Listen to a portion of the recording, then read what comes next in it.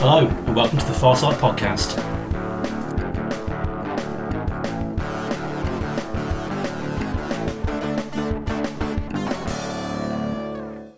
Welcome back, gamers, to the Farsight podcast. Glad you could make it. Today I'm going to talk about Dune. Dune. Now, Frank Herbert's book, published in 1965, is, well, it's an absolute work of genius. I absolutely adore it. I think it's absolutely fantastic. I would put it up there on par with my love of Lord of the Rings, H.G. Wells' War of the Worlds. It is definitely one of my favourite books of all time. I love the first three books, Dune, Dune Messiah and Children of Dune. God Emperor of Dune onwards, I mean, they are good books and they really expand on what Frank Herbert did, but it's the first three books that really caught my attention. And of course I always thought about what I would love to do in a role-playing game. Of course there's been an attempt at a role-playing game, Dune Chronicles of the Imperium, which only saw a couple of thousand prints about 20 years ago, and that is my holy grail, to actually find an actual physical copy of that, which will probably never happen. And of course we've also got the Modiphius game coming out, Adventures in the Imperium, which comes out soon. And that looks good because it's using the 2D20 system, which is fine, which I really enjoy. I think it's a great system. And there's also been lots of little sort of fan-made stuff. I think there's one called Jihad around somewhere. There's one called What's So Cool About Spice, which of course are riffs on that. It took me a while. I mean, I love the idea of Dune. I love the idea of the houses and the politics.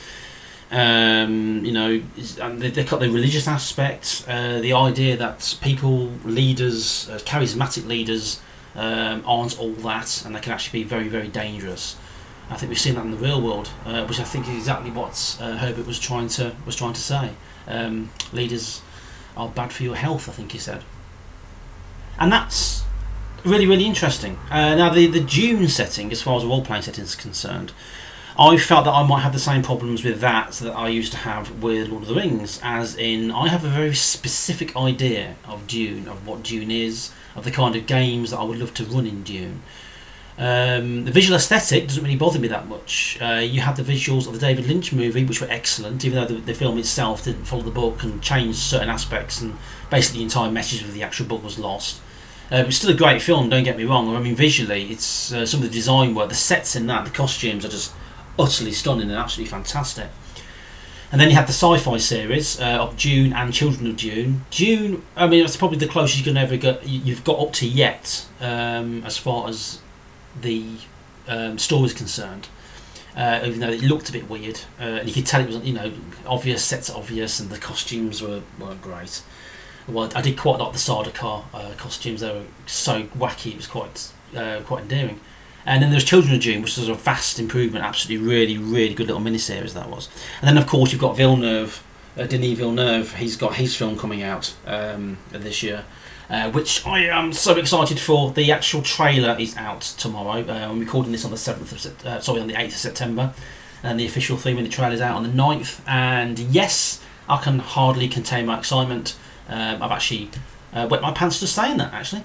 So I'm really looking forward to it. So yeah, so me actually running a role-playing game in the universe of Dune, it always concerned me because I was worried that my players might not treat Dune, the setting and the games, with the same amount of, this is going to sound really conceited, but the same amount of kind of reverence or the same amount of respect that I do of the material. So I think when I'm sitting at a table, I'm going to be expecting the players to act a certain way.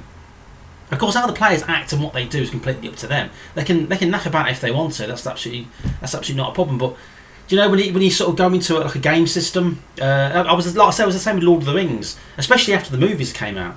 I had a very high expectation of how characters, the players, should act, how they should speak, how they should refer to each other, how seriously they should take the situations. As it turns out, the first few games I ever ran for Middle Earth, for Lord of the Rings, felt just like a Dungeons and Dragons game. The players created their characters, they were just messing about, they were just making silly jokes all the way through, and I'm not going to lie, it annoyed me. I was frustrated because that's not what I wanted. I wanted a bit more respect for the source material. And and that's not fair. I'm saying that right away. Back then, when I was doing it that way, it was not fair. I would simply just stop the game, and then I would just go off and do something else that was more conducive to what they wanted to play, and that wasn't fair. That's not fair on them as players. Yes, perhaps if I had been a bit clearer about what I expected from a game, then yeah, maybe I would have had a better game, and maybe they would have responded differently and possibly better. But the truth of the matter is, if I turn around and say I want you guys to play this way, more than half of them aren't going to turn up. That's obviously not the game that they're looking for. So I think that's what worried me about Dune. How people are going to respond to the Dune setting. I mean, as soon as all I want to do, I want to run a game during the Jihad, just after Dune, just before Dune Messiah, and create a team of smugglers. So people still trying, even during all this massive upheaval, billions of people across the known universe are being killed in the name of Muad'Dib. And I've thought I could play some smugglers. Can you imagine how dangerous that would be? Trying to get spice, or not just spice, anything really, off Arrakis, and then trying to sort of get it to the people who matter, and the spicing guild even. Maybe they're buying it surreptitiously because of everything that's going on. Trying to get it to navigators, and trying to get to those people who are scared that they're going to have their spice cut off, and then, you know what I mean, they're not going to be able to have their lives extended. They're just going to wither away, or use it for other means. So that always really, really interested me. Really wanted to do that, but my fear was that if I sat down and I said, yes, we're going to do Dune. Yes, there's going to be spaceships, and there's going to be shields, and there's going to be worms, and there's going to be Shai Hulud, and there's going to be all massive, massive weird words. But you're going to play smugglers. I think the first thing that's going to happen, they're going to switch on the Han Solo, and we're going to have, it's just going to turn to Star Wars, or it's going to turn to Firefly. So, and that's kind of not what I'm looking for. Maybe I should. Maybe I should allow that to happen. Maybe I should allow them just to play the game as they please. But I don't know. I think I'm being too restrictive. I think when I think about it, maybe this sort of game isn't... Maybe I need to find people who, instead of just throwing the game at gamers, fellow gamers, who will literally play anything, I should be looking for a group of people who have the same mindset or the same sort of reverence for Dune that I do. When I first started running the Star Wars role-playing game, the West End Games version, first edition, back in 1987, when I bought that, I was lucky because, you see, I grew up with Star Wars. I was a massive Star Wars fan, and my friends were massive Star Wars fans. My friend Mark, who runs the website fanthatracks.com, which is a huge international Star Wars fan website. Just explained it there. The guy is an absolutely huge Star Wars fan. And everybody who are my friends, who are also getting into gaming, were all massive Star Wars fans. So setting up those games and having fun with Star Wars, and the way that we enjoyed it, was easy. It was easy. But I don't know. I know people who like Dune, but I don't know, me personally, people who are massive Dune fans, love the books, and also love role playing. So, and that is my personal hell. No, it's my personal dilemma.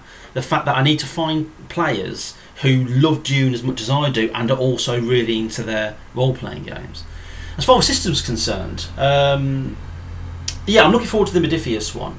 I don't know anything about the Chronicles of the Imperium game from 20 years ago. I would love to sit down with a copy of that and read that. That'd be amazing.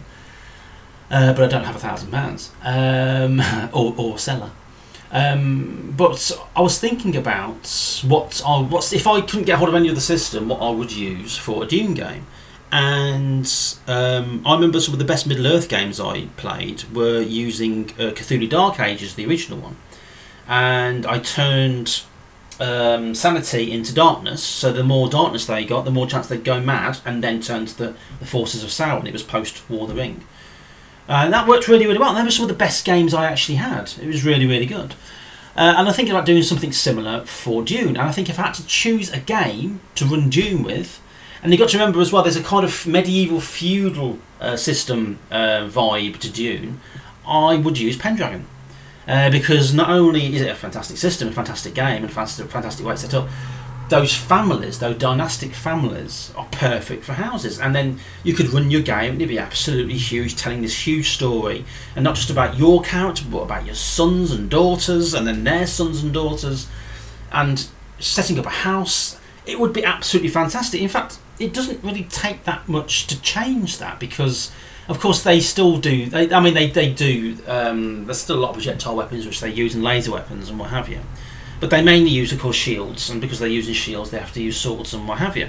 So you could do that. That would work. They might have to throw in a few rules, maybe for the effects of spice or spaceships, maybe. But yeah, you could. Well, maybe not spaceships. Because I don't see. Really, I see Dune as the ships are a means to an end. They're not there to have massive space battles. Although, let's face it, that would be cool.